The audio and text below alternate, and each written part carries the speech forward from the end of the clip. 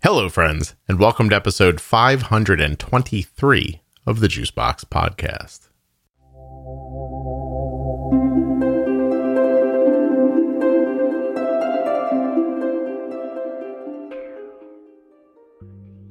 Today I'm going to be speaking with Caroline, who has a number of different medical issues. I don't want to ruin the story for you, so that's all I'm going to say for now. While you're listening to Caroline and I speak today, please remember that nothing you hear on the Juicebox Podcast should be considered advice, medical or otherwise. Please always consult a physician before making any changes to your healthcare plan or becoming bold with insulin. Please let me take this moment to thank everybody who has bought me a cup of coffee. There's been a Buy Me a Coffee campaign set up at buymeacoffee.com/juiceboxpodcast. And there are 22 members, meaning people who are buying me coffees on the regular every month. And these are their names: Anna, Amber, Laura, Marinda, Melanie, Corey, Jessica, Nancy, Sue, Shannon, Marilyn, Allison, Larissa, Melissa, Leah, Blue, Julie, Grace, Daniel, Jennifer, and Jeanette. Thank you to them and the over 200 other people who have bought me a coffee. I am now sitting in a wonderfully supportive chair that has alleviated a lot of my lower back pain because of you guys. Seriously, I thank you very, very much for doing that. buymeacoffee.com/juiceboxpodcast. This episode of the Juicebox Podcast is sponsored by the Dexcom G6 continuous glucose monitor. Please get started today, or just learn more at dexcom.com/juicebox. The show is also sponsored by Omnipod, makers of the Omnipod Dash and makers of the Omnipod Promise. The Omnipod Promise is simple, and here's what the promise says. There is no need to wait for the next big thing. Because with the Omnipod Promise, you can upgrade to Omnipod's latest technologies for no additional cost as soon as they're available to you and covered by insurance. Terms and conditions apply. Omnipod.com/juicebox. Are you on for a reason? Yes. Okay. I'm a Whipple warrior. I recall. Good. With now type 1 diabetes. Yeah, that comes free with the surgery, doesn't it? That's right. It's lovely. Well, we're recording the whole time, and so I'll have you introduce yourself in a second. But I want to just tell you now that about 2 weeks ago, I just was standing in the kitchen. I mean, just standing there. I started feeling this very terrible pain. It felt like this walnut-sized pain under my scapula on my right side, kind of up under my shoulder. I was like, what is that? And I'm that age. I'm immediate. I was like, is this shoulder cancer? That's probably what this is going to be. Because I'm waiting to die at any moment, And so I wait a little longer. It seems to be spreading out. And it almost seems like it's grabbing the muscles that are attached to my rib cage and just pulling my rib cage tighter. And before I know it, I can't breathe really. And I'm starting to go everything's fine. Like that. And I'm having trouble. Well, it gets worse and worse. And so I just aggressively massaged the area for a number of days. And probably 4 or 5 days later, I was like, I feel so much better. The only time I can feel it pulling now is if I bend over to the floor, try to grab something and pick it up. And even just with my right hand. So I was like, I did it. I'm, some weird muscle spasm and it's gone. I'm good. It doesn't happen to me that often. Mm-hmm. Well, Monday, a week after I was like, this is fine now. I still have this sort of dull thing in my shoulder. I'm like, God, I can't believe I can't get rid of this. And then all of a sudden, it feels like it just reaches up and grabs into my it's like it went from reaching down into my body to reaching up, and it just froze my shoulder up and my neck. And before I knew it, I was laying on the sofa, going I'm gonna die. This is it. Just in this immense pain. So, somebody's low. Yeah, well, not really. Not really? But I did just eat lunch, so hopefully this will work its way out. What's 76. That alarm? Yeah, I was going to say, I wondered where your alarm was at. Anyway, long story short, I woke up yesterday and couldn't move. So I went to urgent care. Really, I was just drug seeking. I just needed Flexerol. I needed like a muscle relaxer. So I was like, I don't know what's up. Go ahead and examine me. And then please give me a muscle relaxer at the end. It's just I was asking for. And I'm doing way better today. And to be honest, I think I'm going to feel even better tomorrow. But I am loaded on Flexerol, in case you're wondering. And if I say something really stupid, I'm going to need you to stop me. Okay? Like you be the adult. Well, I'm loaded on pain pills. So oh, wait. You are? Match. Yeah. You have like a monkey on your back, or is there something going on? This ought to be fun. Did you get yours out of the local patient first? Like, no, I mean, I'm still. I got a lupus diagnosis also a few months ago, and so I'm in the process of just still figuring everything out. So I still see a pain management doctor who's still got me on pain medication.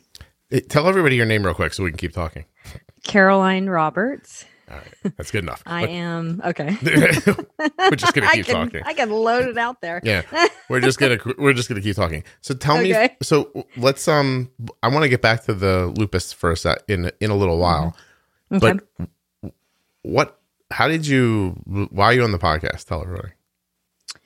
So I was diagnosed 2 years ago with neuroendocrine pancreatic cancer, and actually, a few months prior to that, diagnosed with multiple endocrine neoplasia type 1, or MEN1. And that's a genetic disease. And so I was diagnosed with that. And then they did some scans and found a spot on the body and tail of my pancreas.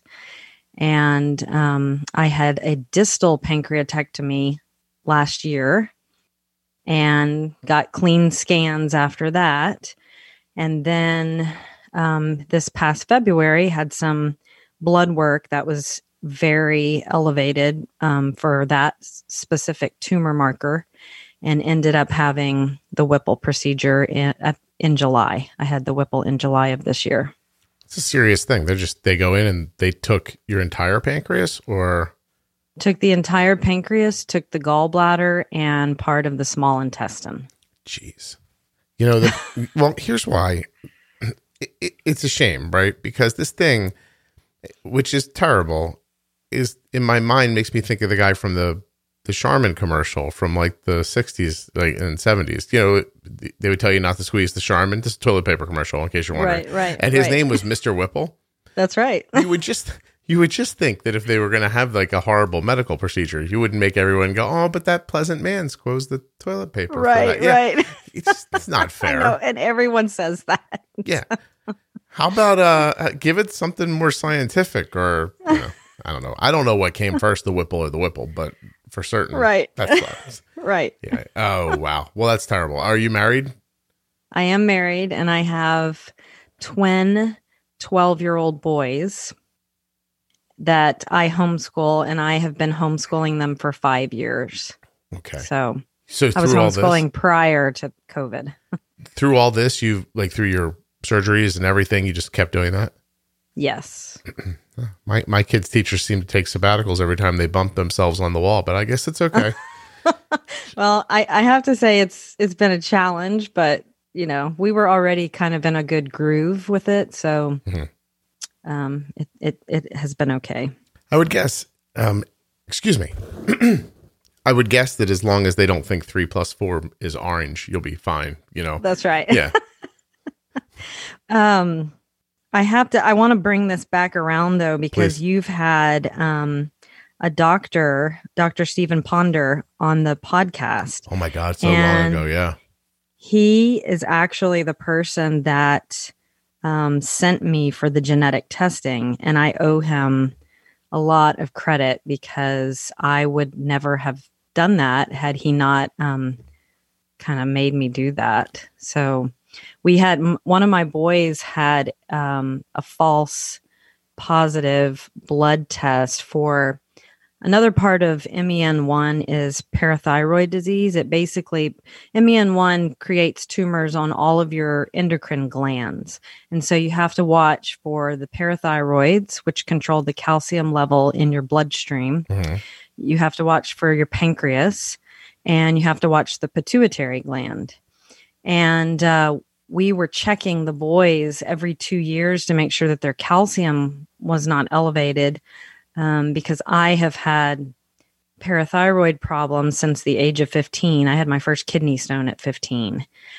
And one of the boys got a false positive, which sent us to Dr. Ponder's office. And he told us, the lab work was not correct, but that I really needed to get genetic testing because there was some reason why I had all of these issues. And he called me personally the next morning and had made an appointment with me to go to their lead geneticist. And I had the genetic testing done then. Wow. That's amazing. I mean, It's a serious, if you don't, I don't know how much people understand, like pancreatic cancer, that just kills you. Yeah. It doesn't take too long. And when it decides it's over, it's really over, and it happens incredibly quickly. I watched my friends. Yeah. It's so funny. Oh my God. It's so odd that you're saying this, because if you listen to this show, you hear me talk about my friend Mike, who has type 1 diabetes. Right. His mom died of pancreatic cancer. It's before we ever talked about, I never talked about diabetes and autoimmune issues like this in the past. I've never even considered that till just now. No kidding. So, yeah. In the 80s and prior, if you just, when you died, you're just like, oh, they died. That was it. Nobody was, nobody knew MEN1, or they're like, I don't know. She had her thing went bad. She's gone now. People didn't look into things. I guess the technology wasn't there really. Right. But that's great. It's amazing that he had you do that, and that it saved your life, I imagine. Right. It did. I would have never, checked my pancreas for anything because I wasn't really having any symptoms.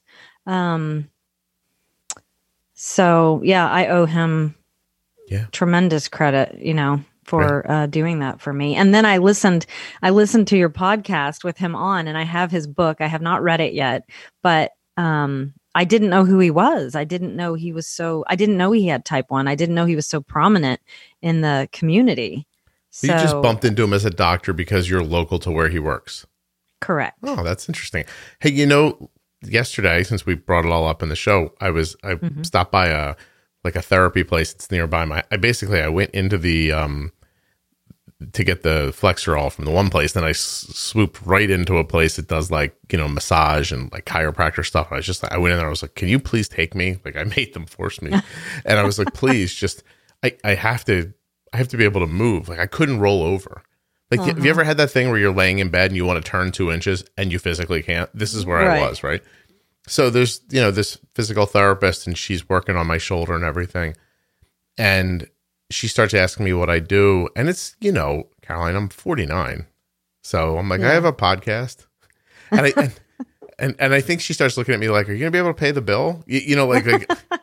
Like that's your job? And I was like, that's a pretty popular podcast. And she's like, really? What's it about? And I told her, and she goes, oh, my friend was diagnosed 2 years ago.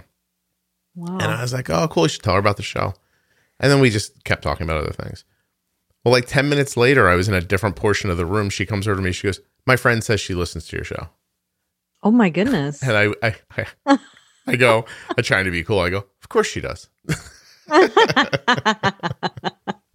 And she starts saying when she walks, she listens. She hasn't listened recently. And I was like, there's no excuse for that. Tell her that she needs to stop.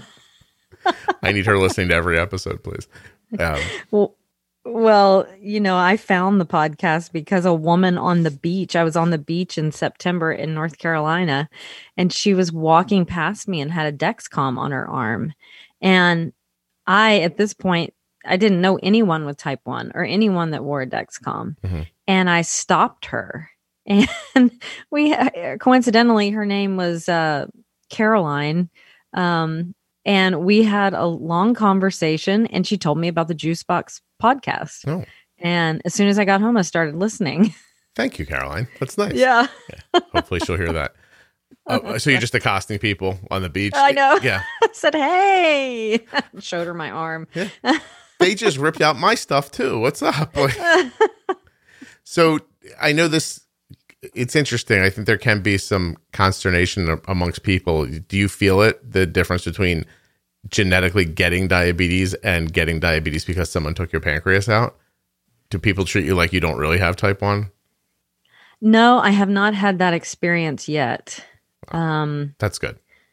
Yeah, everybody has been really great. And, I'm a member of so many of these different support groups, the Whipple Warriors, type 1 diabetes, MEN1.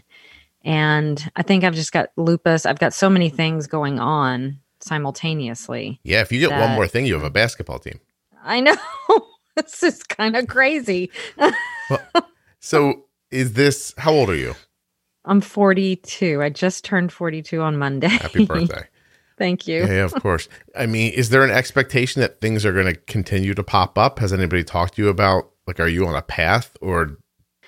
So with MEN1, you are scanned yearly, and that's a brain MRI for the pituitary, a CT of your chest and abdomen for, once you have pancreatic cancer, the chances of it popping up in your lungs or your thymus, it's pretty high. Okay. So I had all of those scans done last Friday, and I did have a little bit of abnormal tissue on the pituitary. Mm-hmm. I have had all of my parathyroids removed, and coincidentally, I actually had 3 removed at Cornell in New York City because I lived in New York City prior to 9/11, and then moved back to Texas, Austin, Texas, and had another parathyroidectomy in 2006, and they transplanted part of that hormone into my forearm, and we thought was dead because I had no parathyroid reading since 2006. And after this Whipple surgery, it decided to wake up.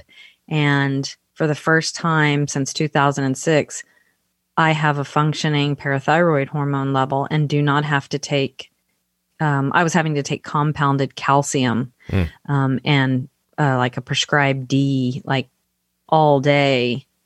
Because I was having intense muscle cramping from not having any calcium production. And so the surgery, caused it, we think, to wake up. And my doctor, my endocrinologist, says he's never heard of that ever happening before. That's amazing. After this period of time. I can't even believe that's something they do. Just why your arm? I've questions. Because they don't want to go back into your neck. Okay. It would have been a third surgery if they had to go back into my neck. And your vocal cords are right there, and that's a big risk when you have that surgery. So it's easier to go back into the arm. Wow. How many surgeries have you had?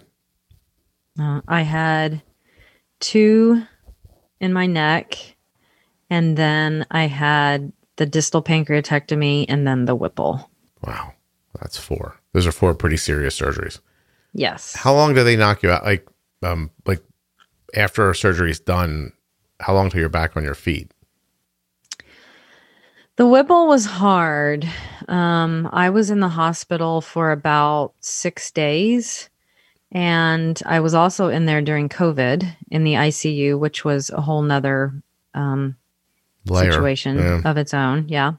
And it was during the height. Well, we now are in the height of COVID, but then we thought that was the height of COVID in July. And then I came home, and the diabetes has been a big part of that, because regulating my blood sugar, not being on a pump, being on shots at first, not having a Dexcom, that was a big part of it at first. And I struggled with that, and I'm still not great. I've only been on the pump for about 4 months now, and I'm still learning. I posted the other day, I don't know how I did this, but I did drop my A1C from 6.5 to 5.7 in 3 months. That's amazing. Which I was shocked with, because my husband said, you cannot cry about this anymore, because apparently you do know what you're doing. I'm not so sure. You tell him I know what I'm doing and you're listening to the podcast. That's all, right? Well, yeah. So a while, and that was my point, was that you go to sleep and you don't have diabetes. You wake up and you do, and right. On top of that, you just went through a surgery that's having other impacts on you as well, and you have to, like, the recovery from a surgery is a lot, but to have diabetes all of a sudden magically after that is it's just a different level. Did someone help you with it in the beginning? So there was a diabetes specialist that came into my hospital room, which I understand that they have to do that, but you've just gone through something so traumatic and you're on medication. And I didn't really absorb what she was saying, and I couldn't have anyone at the hospital with me because of COVID. Okay. So I was all alone, and that was not helpful. I did have a pump trainer once I got home. And once I got the pump, my endocrinologist was amazing. He fought hard for me to get that pump, and he did it in an amazing amount of time. I actually was denied at first, and apparently that's pretty common. And he ended up having to really push, and I got the pump because of him. So he called me daily once I got home, and I had a dietitian that I spoke to every other day, because eating after Whipple is really hard. Also, there's that whole other component. I was on a soft food diet for a while, and for the most part, I'm still on a soft food diet. And that will probably, play a role with diabetes once I start venturing out to other food. But I eat the same food every single day, because I'm still not, it's only been 4 months since my surgery. So right. I'm still not completely healed from the Whipple. But the pump lady was very helpful, but I felt like I got this don't die lesson. Yeah. And I've heard this a lot on this podcast. I didn't get a whole lot of education. Listening to the pro tips has helped tremendously. Honestly, the only reason I dropped that A1C is from your podcast. There's no doctor told me the tips or the tricks that you have said on this podcast. Oh, thank you. So thank you, because I think I'd be in a much more miserable place if I hadn't been listening to the podcast. I'm hard pressed to imagine coming out of a surgery. I mean, with all the implications that yours have and all the forward, even the forward thinking implications, and then suddenly you have to manage food with insulin. I don't know how to do that exactly. It's not easy. Yeah. It's not, it has not been easy. Diabetes is hard. I mean, I guess I'll get to a point where I really know what I'm doing and I understand it all, but I don't know if anybody ever says that, but it's hard. I mean, people tell it's incredibly difficult, and I do think you will get to a point where you get it. 4 months is an incredibly short amount of time to have type 1. First of all, your A1C is in the 5s already. That's spectacular. I think you're being aided by eating the same foods over and over again, right? Yes, definitely. Yeah. Most definitely. Yeah. Well, I mean, look, take it. Nothing. Like, just call it something good. Like, here's a good part. I have to eat the same thing over and over, because I often tell people, when you're really struggling, try to mimic a meal a couple of days in a row so that you can give yourself a chance to make a decision, see how it works out, and then make an adjustment to it. Because if you go from, one completely different meal to the next 2 days afterwards, there's no real way to look at your data and make adjustments when you're going into a different food. So what does a soft food diet consist of? Well, my diet right now is scrambled eggs, yogurt, soup, like a small portion of like chicken noodle soup. Mm-hmm. I have some hot tea. I do eat some saltines, a few saltines. And I do eat a little bit of cheese for protein, but that's basically it. So you're eating like all of our grandmothers, basically. Yes. Yeah. And I've gotten pretty used to it. I'm actually, it doesn't bother me. I guess I'm that person that really could eat the same thing every day for the rest of my life. I was going to say, it seems nice to me. I'm doing this thing right now where my blood sugar's on the internet. And so I've been watching it. Oh, have you? Okay, thanks. And so I'm starting to feel this pressure to like eat certain things. And I just don't eat very much normally. So I'm like, my wife's like, you're going to eat all that? And I was like, I'm going to try, and I've been snacking like on purpose. Yeah. Like before I came up to you to talk to you, I just grabbed this candy out of a candy dish. I didn't even want it. I was like, oh, let's see if they can watch this, and I ate some candy. But I'm not a food person like that. Like I could put together some simple meals and do them every day and probably be pretty happy about it. I only seem to deviate when it's like fun to make something. I enjoy making a handmade pizza once in a while. Your food looks pretty good. When you post it, it looks pretty good. I do all right. Yeah. I've been in this house for 21 years taking care of these kids. I figured a couple of things out. Yeah. Although everyone thinks I'm a terrible cook here, which is fascinating. Like, oh, that's funny. Arden won't let me make her eggs. Oh gosh, like, you're not good at it. Like, you can do it yourself. Does she make her own eggs? No, I mean she could, but that's not how she rolls. She's like, can somebody get me eggs? Why don't you get them? I just got done school. I'm very tired. I'm like, oh, okay. Well, I have a pinched nerve in my shoulder, and it feels like someone's driving railroad spikes into me. But let me see if I can't help out. Right. How is this for your children? Are they old enough to do the math and go, this could happen to me?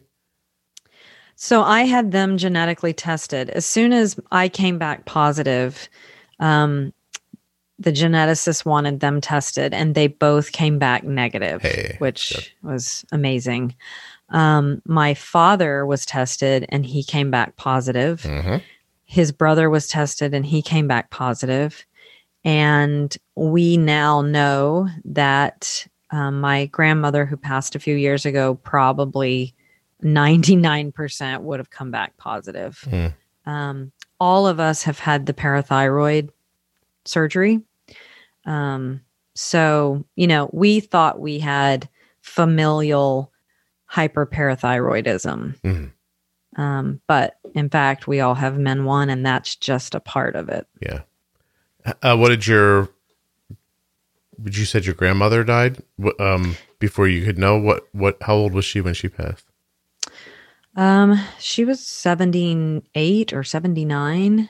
Did she have any ailments that point to any of this stuff that you think? Oh, she had the parathyroid problem. Oh. And actually, she was from Germany, full-blood German.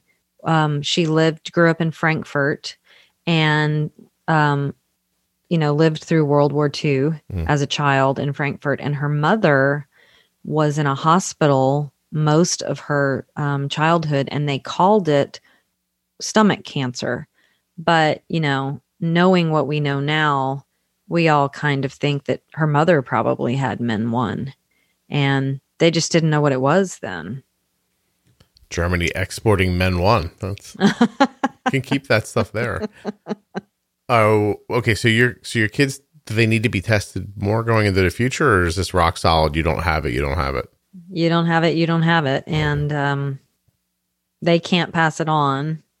And I always joke and say this stops with me. So you're taking care of this, and your husband's digging around furiously for the receipt he thinks he got when he bought you. He's like, not that you can buy people. Everybody understands what I'm saying. You're like, yeah. He's like, oh, I found it. Can I return this? I know. He's my poor husband. He's probably really disappointed. We have a pretty large age difference between us, and he thought he was going to have this young, hot wife with no problems who was going to have, all this energy. And instead, I'm the one that's falling apart. Wait, so Caroline, you're a trophy wife? Oh, yeah. Congratulations. I always said if I was a girl, I would not work. I would definitely do something that my parents would be ashamed of so that I didn't have to have a job. Not saying that you did that. I'm just saying this would be my way to go. Well, I have worked. majority of the marriage, but not full time. No kidding. So can we? How much older than you is he? 24 years. Oh yeah, he's pissed. Yeah, I know. Yeah, totally. Oh, that's funny. You're making me laugh when my shoulder hurts still. I know. Oh my gosh. Tell me about the lupus diagnosis.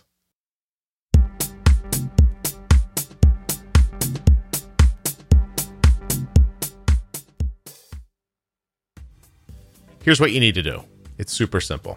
You need to simplify your life. Make your decisions easier. And these next two ads are both going to do that for you. I'm just going to pick one. Here's what I'll do. I'll put a coin behind me. No, it won't work. I know what hand the coin's in. Never mind. I'll just pick one. Dexcom. Makers of the Dexcom G6 continuous glucose monitor. It's a CGM, a continuous glucose monitor. A device that you wear that reports your blood sugar's number, speed, and direction back to a receiver or your cell phone, Android or iPhone. Think about what I'm saying to you. No more guessing what your blood sugar is or what it's doing. You can just see it right there in front of you. Decisions get more thoughtful. By decisions, I mean carbohydrates and insulin. That's how we use it. We just sort of learn over time how Arden's going to react to these things, and we get to make better decisions. The data that comes back from the Dexcom it's almost everything, honestly. Dexcom.com/juicebox. And you can make your own alarms, right? Like say you want to know if your blood sugar goes over 130. You could just set it for 130. Maybe you don't want to know till 150. You could set it to 150. Would you like to know when your blood sugar's falling? It'll tell you that as well. It tells you everything. It's so cool and helpful and valuable. And part of how we keep my daughter's A1C in the fives. You can even share your data with up to 10 followers. So you could be an adult or a child, and anybody you want could follow you on their iPhone or Android device. Dexcom.com/juicebox. Links in your show notes, links at juiceboxpodcast.com. You have to go check it out. And while you're out tooling around the internet, you know what the kids call it. I think it's a time killer, right? The internet, but not when you're doing it for this. Not when you're finding out if you're eligible for a free 30-day trial of the Omnipod Dash using an insulin pump for free for 30 days.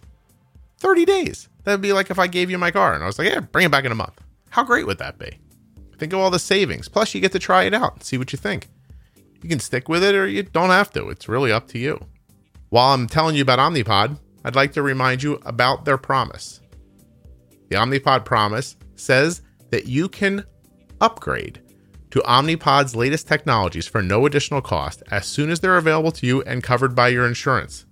Terms and conditions apply, and you can find out more details at omnipod.com/juicebox.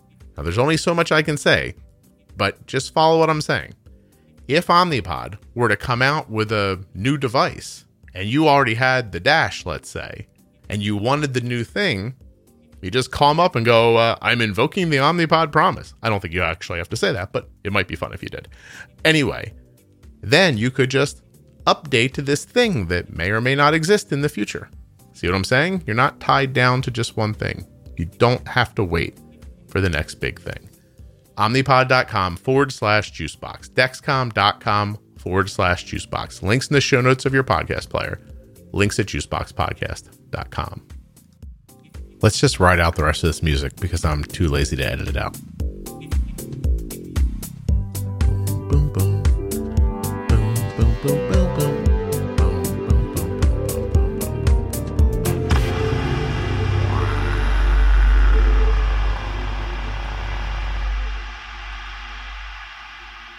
All right, let's find out about the lupus diagnosis with Caroline.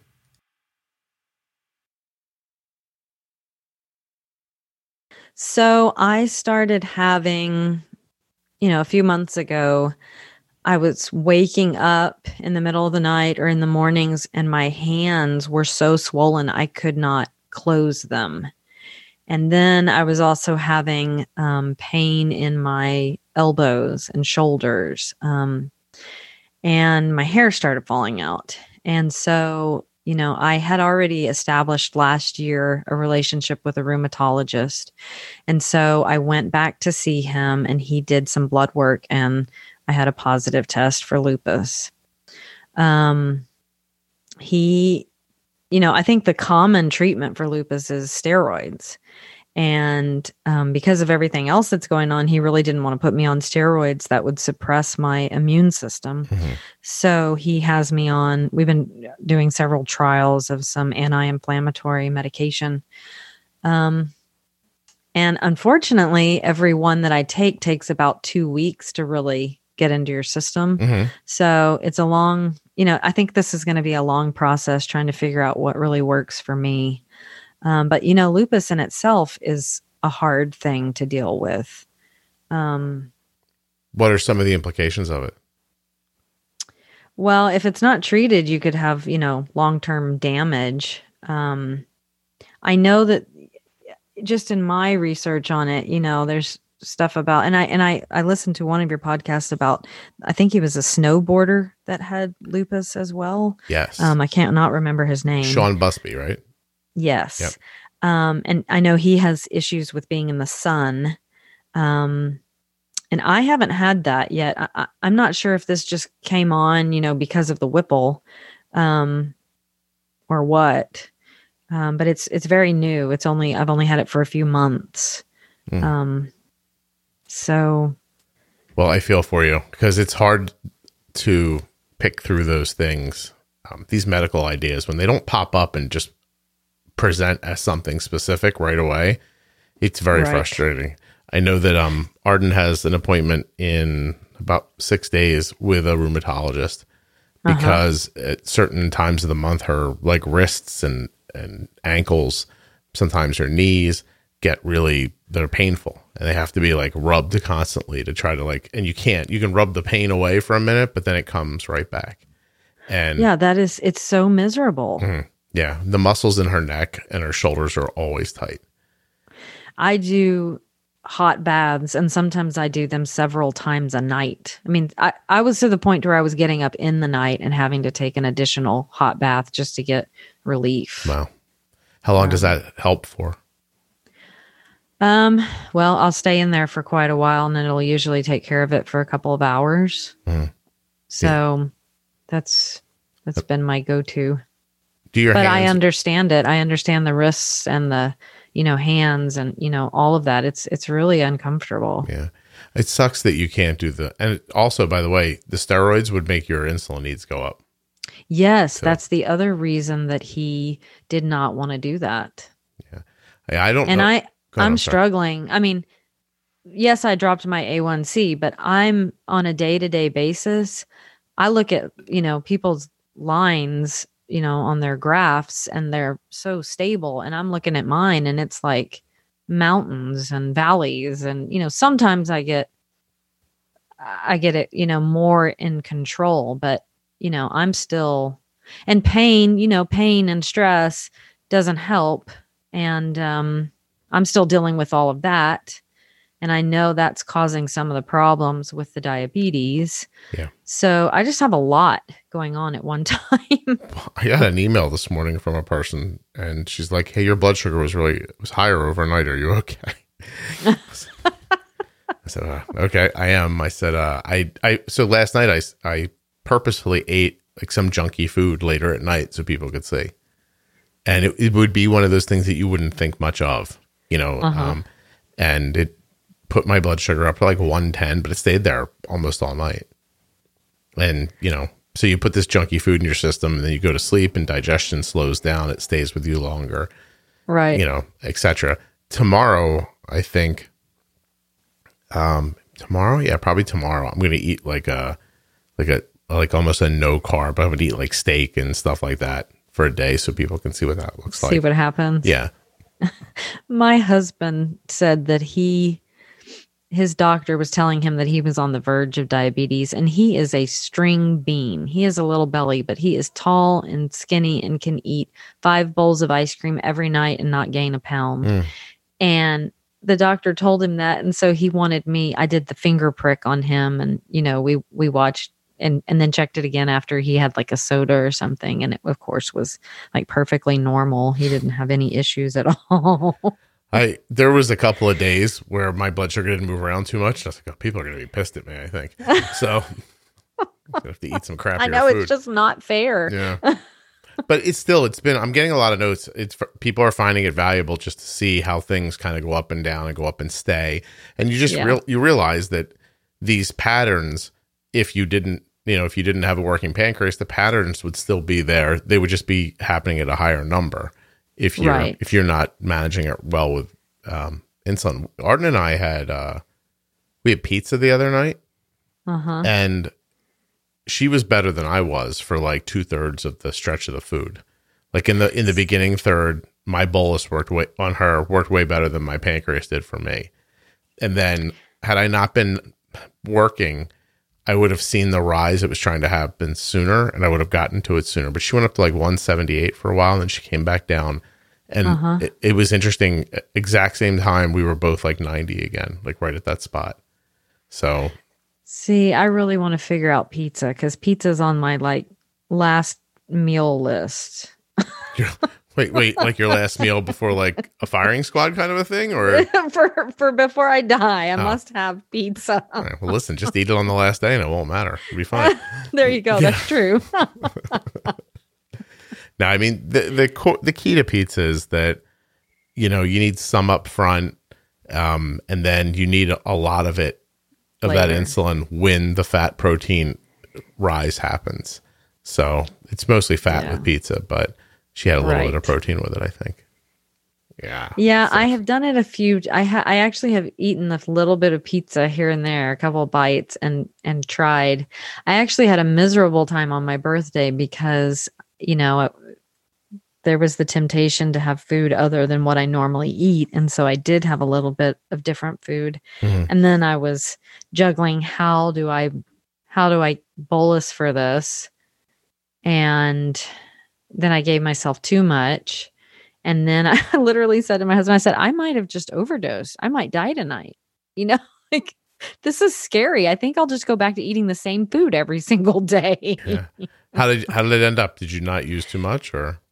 I ended up having to compensate with drinking some juice, but I figured it out and I got myself worked up about it because I really thought I had given myself way too much. And I probably did because I didn't eat as much as I thought I would. Mm-hmm. And, but I figured it out and it actually wasn't that bad, but it was scary at first. I saw someone online. It happens periodically. They give themselves they're trying to give themselves their basal injection and they do it with, bolus instead. So now all of a sudden they put in like 30 or 40 or 50 units of insulin that's going to start working right away. And I'm always fascinated. They're online. They're like, what do I do? And I'm like, just take your carb ratio and figure out how much insulin you just gave, how many carbs you just covered and eat them. Like it's fascinating how it happening out of order makes it so confusing to everybody. I know.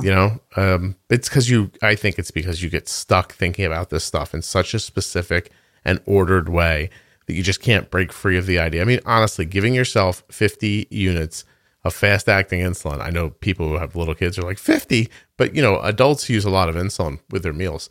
Right. You just have to look and go, okay, what do I have in the house that's, 50 units? And I mean, my I don't know, say you're like 1 unit per 5 grams. It's not that hard. You go 5, 10, 15, 20. Oh, I need, I have to have 10 here.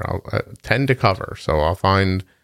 And there's a lot of carbs and a lot of things. So it's not that hard. Yeah.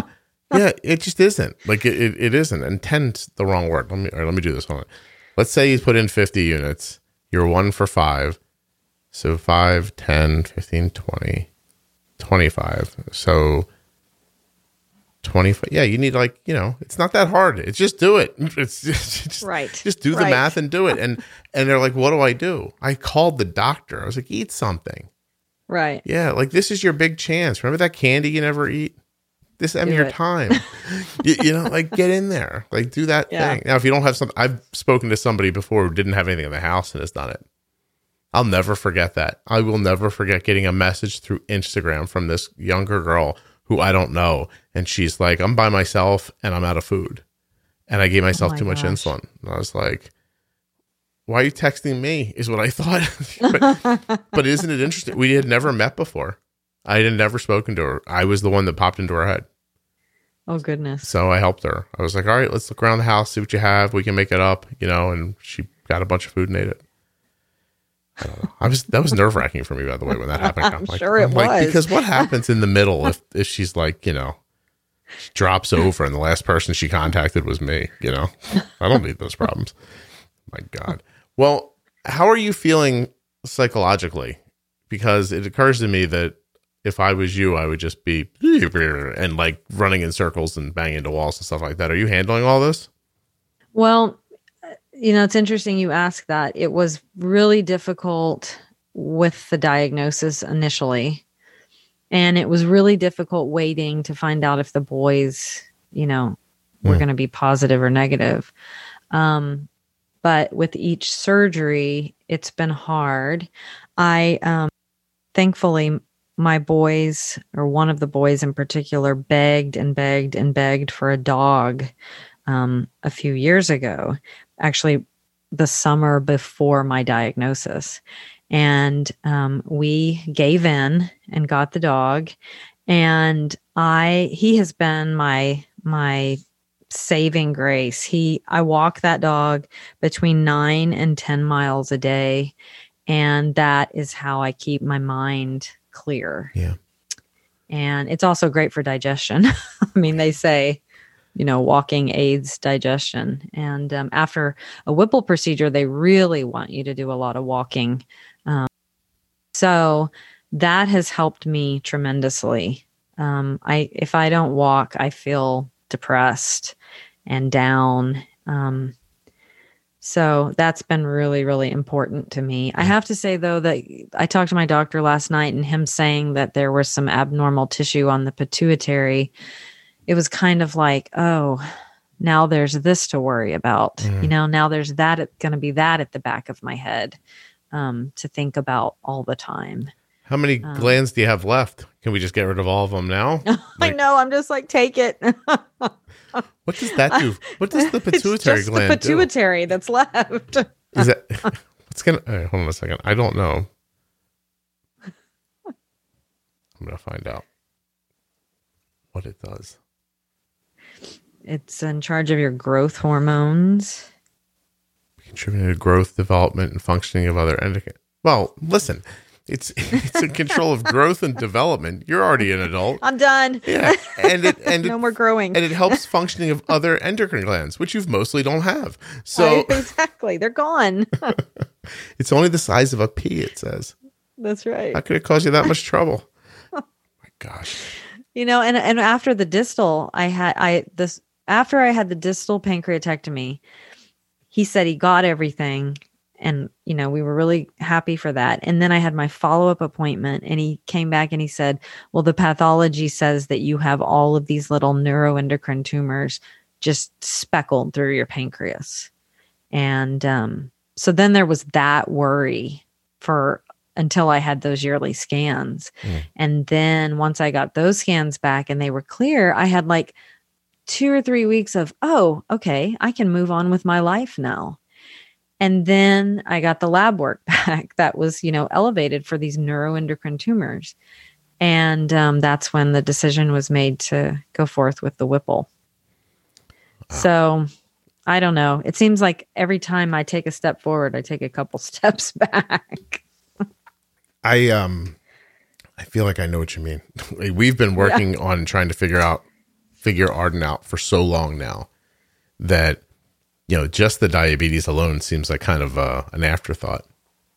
It began with her thyroid diagnosis, right? And then everything was fine for like a year, and then a year later, all of a sudden, it looked like she was going to die. None of us realized. I talked about it on the thyroid episode, but she had grown so much, she wasn't getting enough thyroid again as a replacement. But she was like. We were taking her to doctors to see if she had like serious heart trouble because her blood pressure was so low. And, that driving somewhere with your kid in the car and you're just like, oh, we're just going to go find out. Like being an adult is terrible. Right. It really is. If you're going to have a baby, like if you like just live your whole life by yourself, you'll never go through all these horrors. But it just, I seriously do mean that. Like you're driving somewhere and you're like, am I going to get to this place and they're going to tell me my daughter's heart doesn't work? Like, is that what we're going to find out? And then they give you information and you're like, well, that's not even helpful. And this didn't answer any questions. So then you have to go back home again. It's not like the doctor goes home. It's not Dr. House. Like they don't go home at the end of the day and go, oh, that little girl Arden today. Let me just sit here and think pensively until I come up with an answer for these people. Like you left, the tests they ran didn't give you an answer. They're done with you now. Now you have to figure it out again. So we got her thyroid levels back up. And then not long after that, she has to stop playing softball because the muscles in her shoulder and her neck are so tight, she can't even do it anymore. And, now you're trying to figure that out. So we went down the thyroid road and figured, went through things piece by piece, and it takes forever. You're like, well, it can't be your blood sugar. But at one point, I even changed part of the reason we tried Fiasp because I was just like, well, let me see, like, could she be allergic to her insulin? And that didn't do anything. And, it feels like you're thinking about it all the time. Like either what's going to happen or what you have to do about the thing that is happening. Right. It's exhausting. And the walking is the only thing I found to like keep that, down, to keep it under control. Yeah, I don't usually make statements like this, but people who don't have health issues have no idea how lucky they are. Right. Yeah, it's a lot. Agreed. Yeah, Agreed. It's just a lot. And I'm glad they don't know. I'm not wishing it on them so that I'm not like, you need to understand. But there's so much to it. And it's just there's the littlest things. Like my son is at home because of COVID. Mm-hmm. And he had a pretty stressful semester. Mm-hmm. And then he gets done. And he's like, oh, this is great. I'm finished. And then he has his plan for the winter. He's going to do a lot of extra eating and lifting. He's trying to put on a certain amount of weight for the spring. He comes upstairs one day and he's all freaked out. He's like, I started lifting weights and my skin got all red and I'm itchy. Uh-oh. And we're like, what? It's just, did anybody change laundry detergent or something like that? We had added something recently. So I was like, all right, let me rewash all your stuff and blah, blah, and did everything. And then it happened to him again. And now it's 2 weeks later and it's continuing to happen to him. Oh no. And anytime he exerts himself, or gets really hot, I guess the histamine, like the adrenaline makes histamine, right? And he's breaking out from his waist up. It doesn't last long, but he can't keep working out. Right. And so, the doctor that we spoke to said this happens to people as a community, a medical community. We really don't know why. It most often does just stop. And here's a way to try to manage through it. And, he was talking about it. But in that moment, I was like, my son's whole life is playing baseball. Right. Like, you tell me he can't lift weights or run around? Because I don't know what he would do then.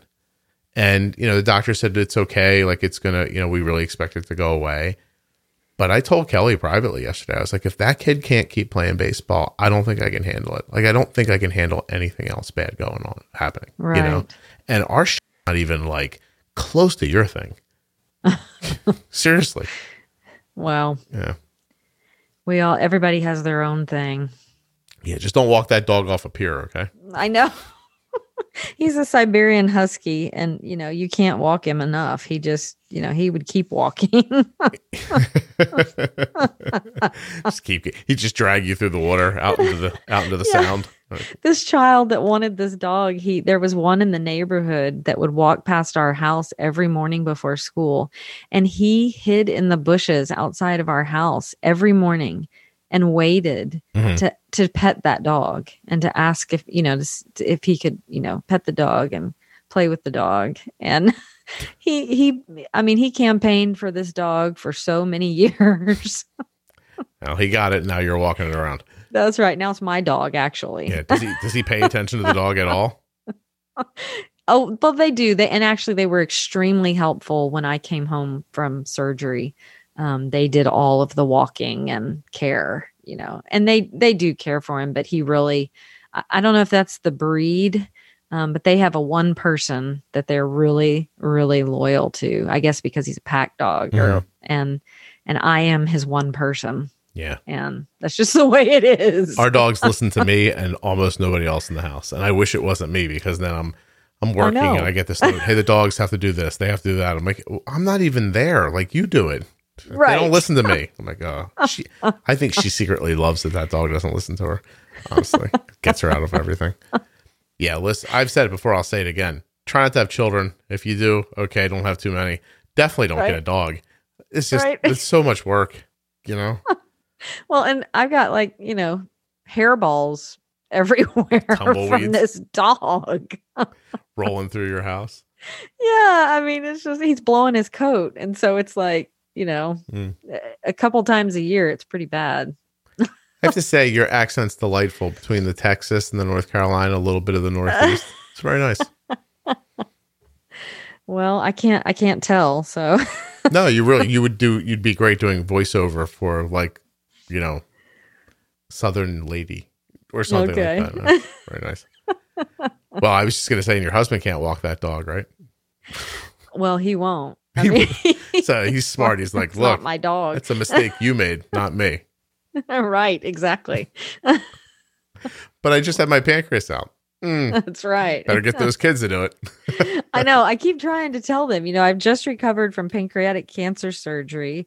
I've got type 1 diabetes and lupus. Can I get a little help here? And they're like, that's not enough yet. No, I've spent the last couple of days being mocked walking around my house. Uh-oh. Because I move in a certain way with this muscle thing. And I'm like, geez, like it comes, I can't keep it in. Oh, so dramatic. I hear from across the room. I'm like, this really hurts, You just have your muscles are tight. I'm like, no, it's my whole, like if you cut me in quarters, like through the midsection of my torso, and then up and sideways, and just took the top right corner of me. It was just like a rock of muscles that wouldn't. The doctor's like, now bend your head to the right, and I was like, it moved like a half an inch, and I was like, that's it. And he goes, oh, okay. I was like, and I can't turn my head this way because it hurts, and every time I lift up my arm, or like I'm in the room holding my right arm with my left arm because I don't want it to fall down, And you're at the doctor's, and they're worried about you. And you get home. And I can hear them. Like, look how he's holding his arm. They're making fun of me, and I can hear them. I'm like, this is going to go away. And my wife actually said to me last night, she goes, this was not a great time for this to happen. Oh, gosh. That sounds like something I would say. I'm like, well, but you think I planned it? I know. This is not a good time for this to happen. I'll tell you what. She gets sick once in a while, like everybody does. Yeah. I'm going to have to tell her when she's laying in bed and dying, like, can you please get me this? I'm going to go, this is not an ideal time for this to be happening. Right. See what happens to me if I say put that. It back on her. Yeah, great. That would make her not sick in 3 seconds. She'd stand right up and call a divorce attorney. I can't believe you said that to me. I'm sick. And I'll say, but you said it to me with my arms. That's different. You're being a baby. I'm not being. So seriously, this really hurts. It's not just like a little muscle pull. Like I'm, in a bad way, and it's going to pass. Like the muscles are going to stop spasming, and it's going to be fine. But this is not an opportune time for this to happen. That's right. Yeah. But can you imagine if someone said to you, yeah, I don't want to walk the dog. In all honesty, this surgery you had, it's getting in the way of my life. Right. Yeah, great. Well, listen, poor kids. They're only 12. Maybe they don't know any better. Right. Are you have we not talked about anything that you were hoping to talk about? I should ask. No, I think we did. In listening to you, I thought, of course, I had not listened to a lot of your other podcasts, and I did after I sent you the email. I listened to the girl that's in Louisiana. Yeah, that she had a I think it was a kidney disease that caused her to have an operation that was similar to the Whipple, which I thought was really interesting. But, when I emailed you, I just wanted to say or bring awareness to the Whipple warriors, people that, we have type 1 diabetes because of surgery, and also to Men One. because it all, we can all end up in the same community because of these things. So, I've been really thankful to you and to Jenny.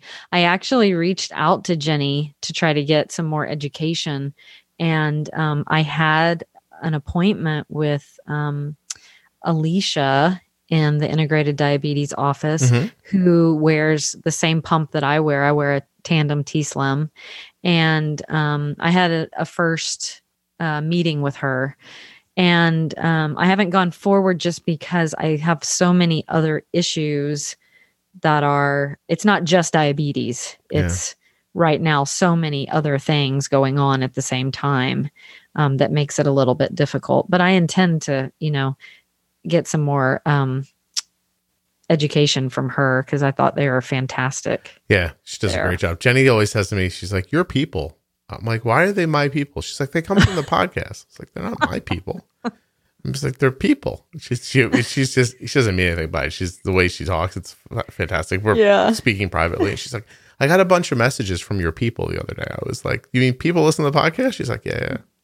Like, I'm glad. People. I was like, "Yeah." And you kind of bumped into what some people bump into is I think people want to work with Jenny because they hear her on the show, but Jenny's pretty booked because of the show at the same time. So it's hard to get in with her sometimes.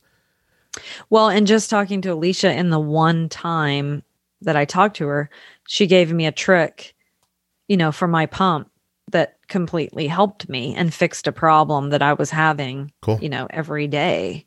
So, she, and she was, I originally wanted to talk to Jenny, but Jenny said Alicia is the guru for Tandem T:slim. And so she knew what to do, and she did.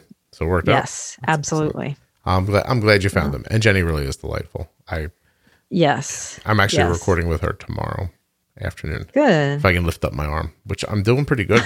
I was so worried about doing this with you. I was like, what if I'm sitting there just in pain the entire time, but I'm doing okay. Yeah. I went to when I was pill. Yeah, I'm doing okay. That magic pill. Yeah, I took the magic pill that makes your muscles like putty. Right. But I went into the urgent care, and guys, like, I'm just going to do a couple of X-rays to be sure nothing structurally is wrong. I don't think there is, and I was like, yeah, there's not, but whatever, So I'm sitting in there, and she's like, stay still. She's like, you're fidgeting. And I said, I can't just let my arm hang like this. I said, it hurts so bad, Yeah. So she takes a picture and she goes, are you wearing a diabetes thing? And I was like, oh, I am. I'm like, on my arm. She goes, do you have diabetes? And I was like, no, I'm doing it so people on the internet can watch my, and she's like, what? So I started explaining to her. She goes, oh, that's so nice. My friend has diabetes. And I was like, oh, everybody's friend has diabetes. So I go back into the room to wait for the doctor after the films. And for whatever reason, this little chair in there, I felt so good sitting in the chair. And he comes and he goes, what we're going to do? I was like, look, man, whatever you're going to do, forget it. Just let me take this chair home with me. I said, this chair is perfect for me for some reason. He goes, yeah, he was so funny. He goes, I don't care. Take it. And I was like, oh, wow. I like this. But I left the chair behind and just left with the Flexeril. So it's all good. I just don't want to take a bunch of drugs, if I don't have to. You're taking, you're taking a pain medication for the lupus, right? Well, yeah, for lupus and for abdominal, I'm still having a lot of abdominal cramping, pain. I'm on a pretty large list of medication still. Do they continue? I'm sorry, say that again. Will those medications continue forever, or are they just because of the surgery? That's a good question. I mean, I have hypothyroidism as well, so I take thyroid pill and. Of course you do. But that was caused because of the parathyroid problem. Right. So, but I take, if you have your pancreas out, you got to take a pancreatic enzyme every time you eat. So that in itself, if you have I'm doing the little small meals all day long. Instead of just like 3 meals a day, I do like 5 small meals. So that's a lot of pills in itself. And then, anxiety medication and, things like that. I would definitely need that if I was you. What happens if I don't take the enzyme when I eat? severe stomach cramping, probably running to the bathroom. Not pleasant experience at all. Just for not taking the pancreatic enzyme. Right. Wow. And that's every time you take something in. So is it as much as like if you walked past a candy dish and grabbed 4 M&Ms, you would need that enzyme? Probably not that, but and maybe I'll get better at this, but with diabetes, the snacking thing, I haven't, unless I've, bolused for it. I'm trying not to put anything in my mouth. Yeah, you're thinking about that. I have to tell you, I've lost a few pounds wearing this CGM. I bet you have. Because my wife's like, she's like, you're not eating as much. And I was like, yeah, I'm like, everybody's watching. This is That's funny. Yeah. I was this is a great way to like, I know it's 2020 and we're not allowed to shame people anymore, but apparently that would work because I'm just like, oh, I'm not eating that. Yeah. Who would have thought, right? It's like, then those people will know. Then what? And she's like, who cares? I'm like, I don't know. I care a little bit. But it's cut my snacking down. Like, and I guess I don't even know what I was eating, but I think I've lost like 5 pounds this week. So that's amazing. Yeah. I was still very fat when I got on the scale at the urgent care the other day. I'm like, she's like, get up on the scale. I'm like, why? My shoulder hurts. Come on. Like, what is this about? Right away. I just got in here. I still have my jacket on. Like, get on. And she's like, I'm like, can I take can I strip? She goes, no. I'm like, oh. I'm probably wearing like 4 pounds of clothing. So I just jumped up and left again. I was like, all right, fine. If this is how it's going to be, they're making fun of me at home. Might as well, let's do it here too, That's right. Everywhere. No, but seriously, there's something, I mean, I'm partially joking. I'm not eating things because of people watching completely. Although there have been a couple times I was like, no, I'm not going to do it because of that. But it's just me. I'm aware of it. Like being able to see your blood sugar it's meaningful, like you look at it and you think, oh, I don't want my blood sugar to go up, like for this, like I don't love this enough to do that. So I guess that's probably what happens to you as well. That's right. Yeah. I'm learning some things here as well. That's good. Yeah, it's good. We all are, right? Every day. Holy shit. Caroline, you're, I just got to say, this story is, it's a mess. It is. Good entertainment, right? Well, I don't know. I was just like, yeah. I mean, first of all, everyone listening is like, oh, I'm lucky. This Caroline lady, she got real problems. But I mean, I hope that things go as well as possible for you. I realize it's got to be like a long road ahead to hammer things out, and it's funny how I don't know which thing to. All right, let me ask it this way: of the issues that you have now, which one would you give away if I let you give one of them away? I have my answer, but I'm waiting for yours. The diabetes. Really? It's interesting. Yep. I would have thought you were going to say the lupus. Well, I've been dealing with pain like that for so long. I might be used to it, but the diabetes seems heavy. It seems hard. Mm-hmm. I mean, I know I'm going to get there. I know listening to you, reading, the education part of it, I know I will get there. But it seems hard. It seems heavy. It seems like it's the thing that is always on my mind all day right now. I hear that. It's very consistent. That's for sure. You don't get to, like, I came home yesterday and I was pretty beat up, and my wife, I think, just kind of left the kids to their own, like, to feed themselves in the afternoon. Uh-huh. So that turned into like Moe's, quesadillas or some wraps or something like that into Chinese food, Oh gosh. And Arden's blood sugar I wasn't involved in it for 4 or 5 hours because I was asleep on the sofa. Like I got into a position and I was like, I'm comfortable. I'm going to sleep, because the night before, 6 a.m. was the first time I went to sleep the night before. I could not find a position to sleep in. I finally found it at 6 o'clock. I slept for like 3 or 4 hours, went right out to the urgent care. So I was not involved in Arden's like diabetes care yesterday. Uh-huh. And I thought she had eaten one thing, and it turns out she didn't. And we saw this kind of stuck her higher blood sugar in like 150s, and it was just couldn't get it to come down. And it was at the end of the pump site. So part of me wanted like to tell Kelly, like, I think you should change the pump. And then, but part of me thought, no, it's all this food. And it turns out I get in bed at like 1:00 and Kelly's like, Arden's blood sugar still won't come down. I said, did you give her more insulin? She goes, no. And I was like, why? And she goes, I don't know. I thought you gave her enough, because I kind of jumped back into it in the evening. And I'm like, okay. We went all through it again. And then it turns out this one thing that I thought she ate that would have accounted for this if the bolus was done poorly, she didn't actually eat. So it was 1:00 and I said, here are your choices. You can bolus now, and a half an hour from now when nothing happens, change your pump, or just change your pump now and bolus so we can go to bed. So it was like 1:15. We got up.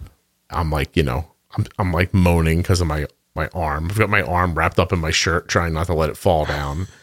Kelly's like, you have to come help me. And I was like, okay. So we went and did it, woke Arden up and put this pump on her. But it was the right thing to do. It was happening at 1:30 in the morning. And that's your point, is that it's just always there, Yeah. And I had that 1:30 in the morning, several times. And the other thing is it seems like it's a moving target constantly. But at first I thought, oh my gosh, I'm the only one with this moving target and I'm never going to figure this out. And listening to your podcast and talking to other people, realizing I'm not the only one like this. It is a moving target. That's just what diabetes is. And, but listening to you and talking to other people, I realized that, and that has given me a lot of relief. I'm glad. I'm happy for you. Any kind of relief, I'd be happy for you. And I know right now I'm thinking the same thing. Like, I would take a little relief because I'm like rubbing my chest while I'm talking to you. And it hurts so bad. Oh, I'm sorry. It's okay, please. You don't have to apologize to anybody about medical stuff. In every situation, you win. Don't worry about it. Okay. Yeah. Don't think like that. You're covered. Your grandfather did on this one for real. I would like to restart this episode and just ask you about hooking an older guy, but I can't. I don't have time. Were you in your 30s when you got married, or younger? I got married at 28, and I got married in August, and I was pregnant in November with twins. Yeah, he was probably pretty excited. Oh yeah, he was like, "Let's do this. Let's get going." You were 28.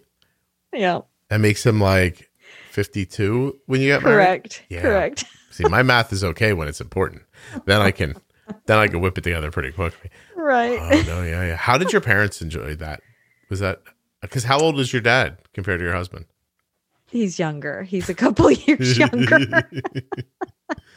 Did they pull you aside? No. No. No, I've pretty much been headstrong my whole life. Oh, so whatever. I think whatever works. But I was imagining just your dad just one time being like, "Hey." It's kind of funny. It's funny when they're together, but I'm an old soul, and so it does work. It really works. Listen, boys are terrible. I talk about it here all the time. I'm 49. I'm almost an adult now. So I think, seriously, maybe another decade, maybe right before I'm 60, I think I'll pull it right together. There you go. But so I hear what you're saying. Kelly's definitely an old soul too. And I would have trouble. I did have trouble back then talking to girls my own age. I was just like, oh God, there's nothing. What are we? I don't know. Are we going to talk ever about anything important? And I really don't care. Like, just put something on. Let's go. And Kelly's like that. It is very comforting. She's only a couple years younger than me. I didn't, Yeah. Yeah. I just bumped into the cradle. I didn't completely rob it. I was going to say, you didn't rob it. Yeah. That's all. Yeah, she's only a couple of years younger. All right. Carlene, you were very nice. You're delightful. I enjoyed your laugh. You kept me calm for some reason. You have such a consistent speaking pace. It slowed me down. I appreciate that. Good. I hope you feel better. I will. Couple more of these flex rolls, couple more days. I'm going to be fine. Okay. Yeah. Well, I'm looking forward to the rest of the podcast, so keep them going. Yeah. Don't worry. I won't stop doing this. Look, I'm recording. I'll tell you, this is the first day I almost took a sick day. Last night I thought maybe I should email that person and just push this off, but I always just think I already make you guys schedule them so far in advance. Like, it seems really terrible to ask to push it off, you know? So, yeah. I would have understood though. I don't, no, you wouldn't have. You would have been like, wait, your shoulder and your back hurts? Oh, boo hoo. Get on the thing. Turn the microphone on. I got lupus. I got Whipple. There's a Men one. Yeah, there's something in my arm. Like, you type 1 diabetes. Yeah. You don't want to do this Y again because you're stiff. You would have been making fun of me like my family was if I would have done that. Right. Yeah. Trust me. I know what happens. All right. Well, thank you very much for doing this. Yes. Thank you. I appreciate it. Hey, huge thanks to Caroline for coming on the show and talking so openly about what's going on in her life. Thanks also to Omnipod, makers of the Omnipod Promise. Head over to omnipod.com/juicebox to see if you're eligible for a 30-day free trial of the Omnipod Dash. Thanks also to the Dexcom G6 continuous glucose monitor, dexcom.com/juicebox. Get started today or just go find out more. When you use my links, it helps the show. Make the clicky. They're at juiceboxpodcast.com or in the show notes of your podcast player. Clicky, clicky, clicky. Clicky is goody for Scotty. Thank you.